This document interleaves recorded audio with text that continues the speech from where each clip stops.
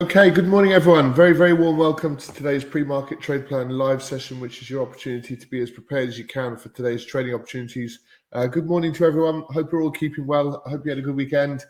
Let's see what this week shall bring us. Some interesting developments overnight as we get to our trading desk today. So we'll have a look at what's going on in the oil markets and just make sense really of the kind of the rally that we've seen.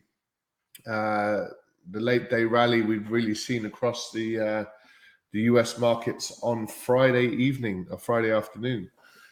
So let's get straight into it then. We'll start, of course, with our risk warning. Just broadly be mindful of the risks involved in trading financial markets, and please take a brief moment to familiarize yourself with our risk warning currently up on the screen.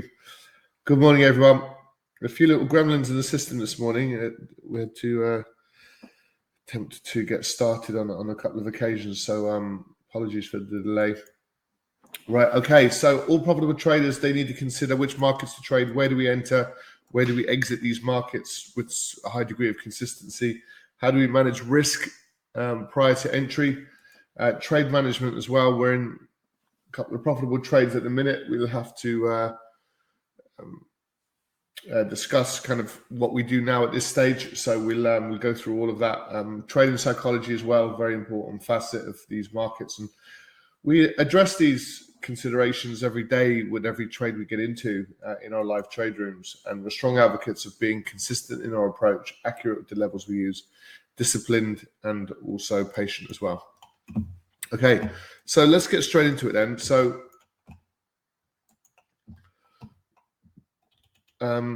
if we go, it's probably worth just touching upon last. So Friday was the last day of the trading month, the trading week, of course, and also the trading quarter. So it was also going to be an interesting trading day. Not necessarily ultra productive, but it proved pretty productive in the end. We had, if we go back to, consumer confidence. The consumer is really quite strong in the US.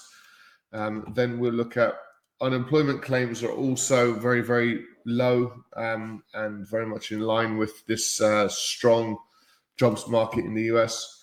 The final GDP number coming in slightly less than expected. We're wondering if we'd get a small deviation off that number. Normally it comes in pretty solid, but GDP coming in lower than expected. And then we had this interesting inflation number for the Fed.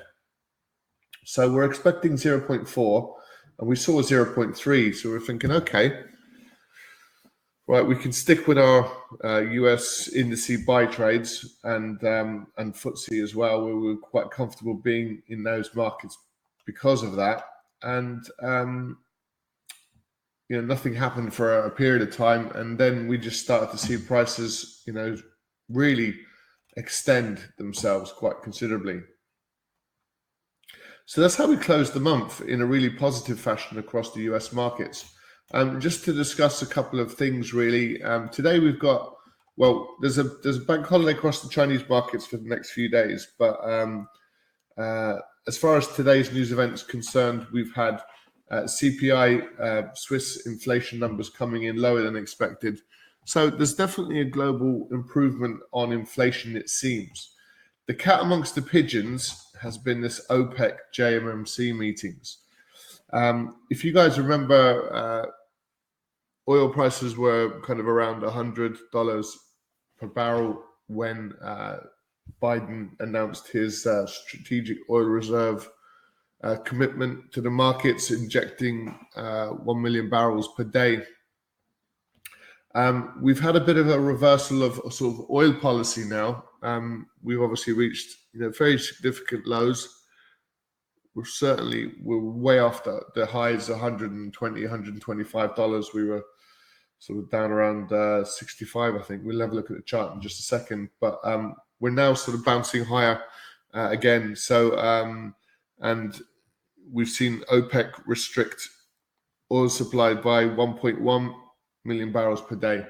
And this is at a time when China's reopening as well. So there's an increase of demand from China, and OPEC are cutting supply really quite considerably. So we need to see what the political fallout of something like that is. But clearly there is a bit of a move against the US. So we're going to be interested to see how the US will respond now at this stage. So we got this manufacturing number this afternoon. Services had been performing and expanding quite well, but it's the manufacturing side of the economy which is really struggling, and that's what this ISM manufacturing PMI number is suggesting, that there is contraction across manufacturing, and stuff like that can build up a significant amount of pace. We're expecting another 15 basis point rate hike from the RBA. They're continuing to push these numbers higher, and we're going to have job opening numbers again very, very high. We're still around 2 jobs available per person in the US for unemployed person in the US. So a sizable number of jobs available, and that just strengthens the jobs market. And really, what it boils down to is, is the economy strong enough to support, firstly, the rate hikes that have already occurred? And I think the answer broadly is yes. There is sort of areas of concern. However, will they be able to put up with? Will it be able to sort of retain, further rate hikes, which is very much expected? Now, depending on which indicators you use, the answer is still potentially yes. So, and the problem is now with inflation is that it's the core inflation that has been the problem. So that's not really reduced that much, and is still very, very alarmingly high. So the inflation including oil and food has come down quite a lot. But now with this news event from OPEC and JMMC oil producing countries, this restriction of supply is likely to push oil prices higher. So we can keep an eye out for that trade. We can look to get in on that trade. But let's see what the response is from the US, because it's going to be quite interesting. Just to let you know, this weekend obviously is Easter weekend coming up. We've got Good Friday and Bank Holiday Monday. So, we'll take a long weekend this week. It's often not really worth trading very, very light markets. First of all, they might not move for hours and hours and hours, and then you might get a lot of erratic price action. So let's wait for the whole markets to come back. But what it does mean is we get a long weekend this weekend. So that's hopefully a little bit of good news, and take a little bit of a break. These markets are a little bit on the bonkers side. I'm sure you're probably familiar with that yourself. So we're able to sort of benefit from a good few days of bullish price action, and Friday afternoon and evening it was really quite bullish. Now, what we can't really get our head around at the minute is the dollar. So this is, it's looking constructive in some markets, a bit of a strong rollover against the euro, a bit of strength there against the pound.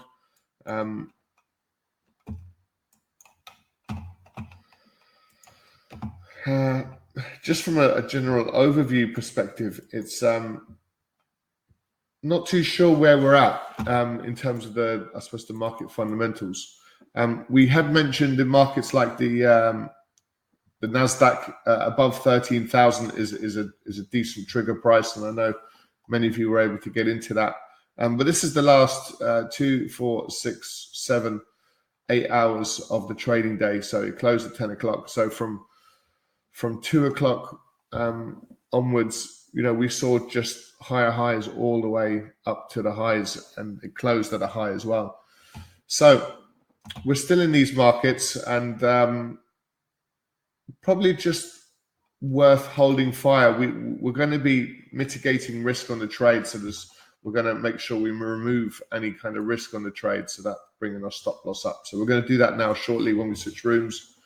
But we've mentioned this sort of structural failure and the potential importance of it across the US indices, and that's pretty much what we're seeing. Structural failure trades, and then a lot of volatility driving prices higher. Now they're pushed higher for grounds that we're not necessarily in agreement, meaning that we think this market needs to digest some important realities, which it's just not doing. So this resilience is really quite impressive, really. So let's see where we go from here. So our bias can still remain to the upside in these markets.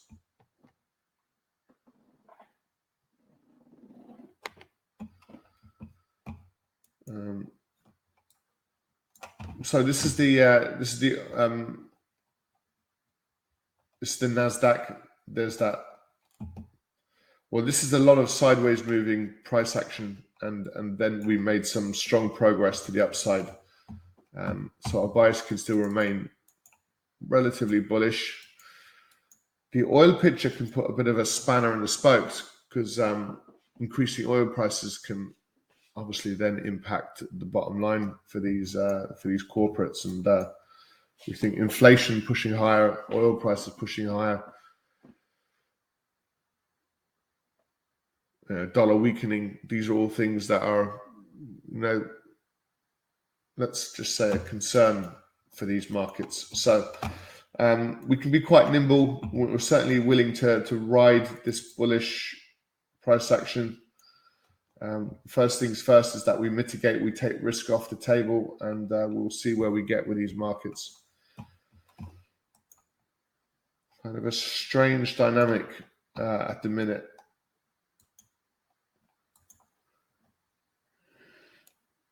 Even this is turning into quite a strong V-shape move, really, across the Nikkei, with probably a little bit further upside to be expected. A bit of a rollover off Bitcoin, but we're just creating floors and ceilings, really, between 26,000 and 29,000, let's say. So indices, we can still have a bit of a bullish bias elsewhere across the commodities. So this is your big jump, over the weekend as a result of OPEC. Jump in oil prices.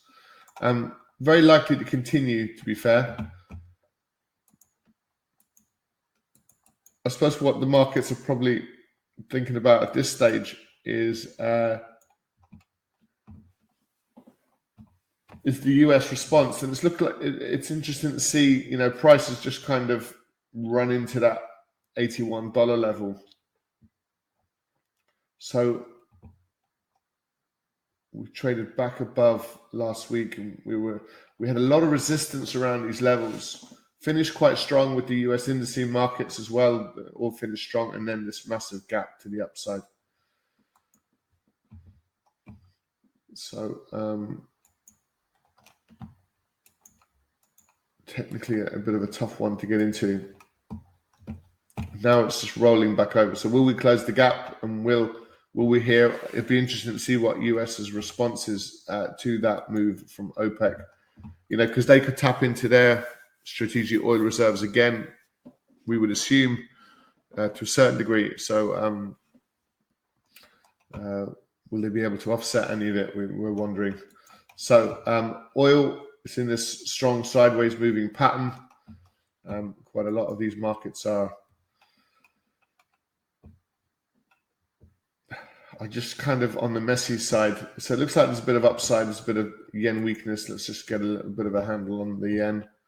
How's it performing against the dollar? So the dollar is stronger. So the yen is one of the weaker markets out there. The opportunity is not great for the yen. This is still technically just a pullback off the low. So we'd expect another attempt to push to the downside. I'm just not too sure whether that will strengthen or weaken. So kind of a lack of clarity, really, across the dollar. The dollar could easily weaken across these markets. There's some strength there against the Swiss franc. Then look, 2, 4, 6, 8, 10, kind of 11 days in a pretty tight range. Pretty tight range there. Dollar CAD. The downward move in the CAD has been quite significant. It's been again, there's strong support which has just kind of traded through. It looks like we've run into very close to running into 200 period moving average there. So it's really, do we get the corrective move or do we get sort of a further continuation? It's a bit of a tough call now down at these lows. The Aussie dollar sideways and the New Zealand pretty sideways. So there's a distinct kind of lack of clarity. Euro pound as well. It's not a great quality opportunity. We'll keep an eye on the yen just for some yen weakness, but not really bending over backwards to get into it. So we're left with oil, and we're left with further upside across the US indices, and we can certainly project that kind of view really at this stage. Sorry guys, we're going to switch rooms now in just a couple of seconds. So currently up on screen, today's trade plan.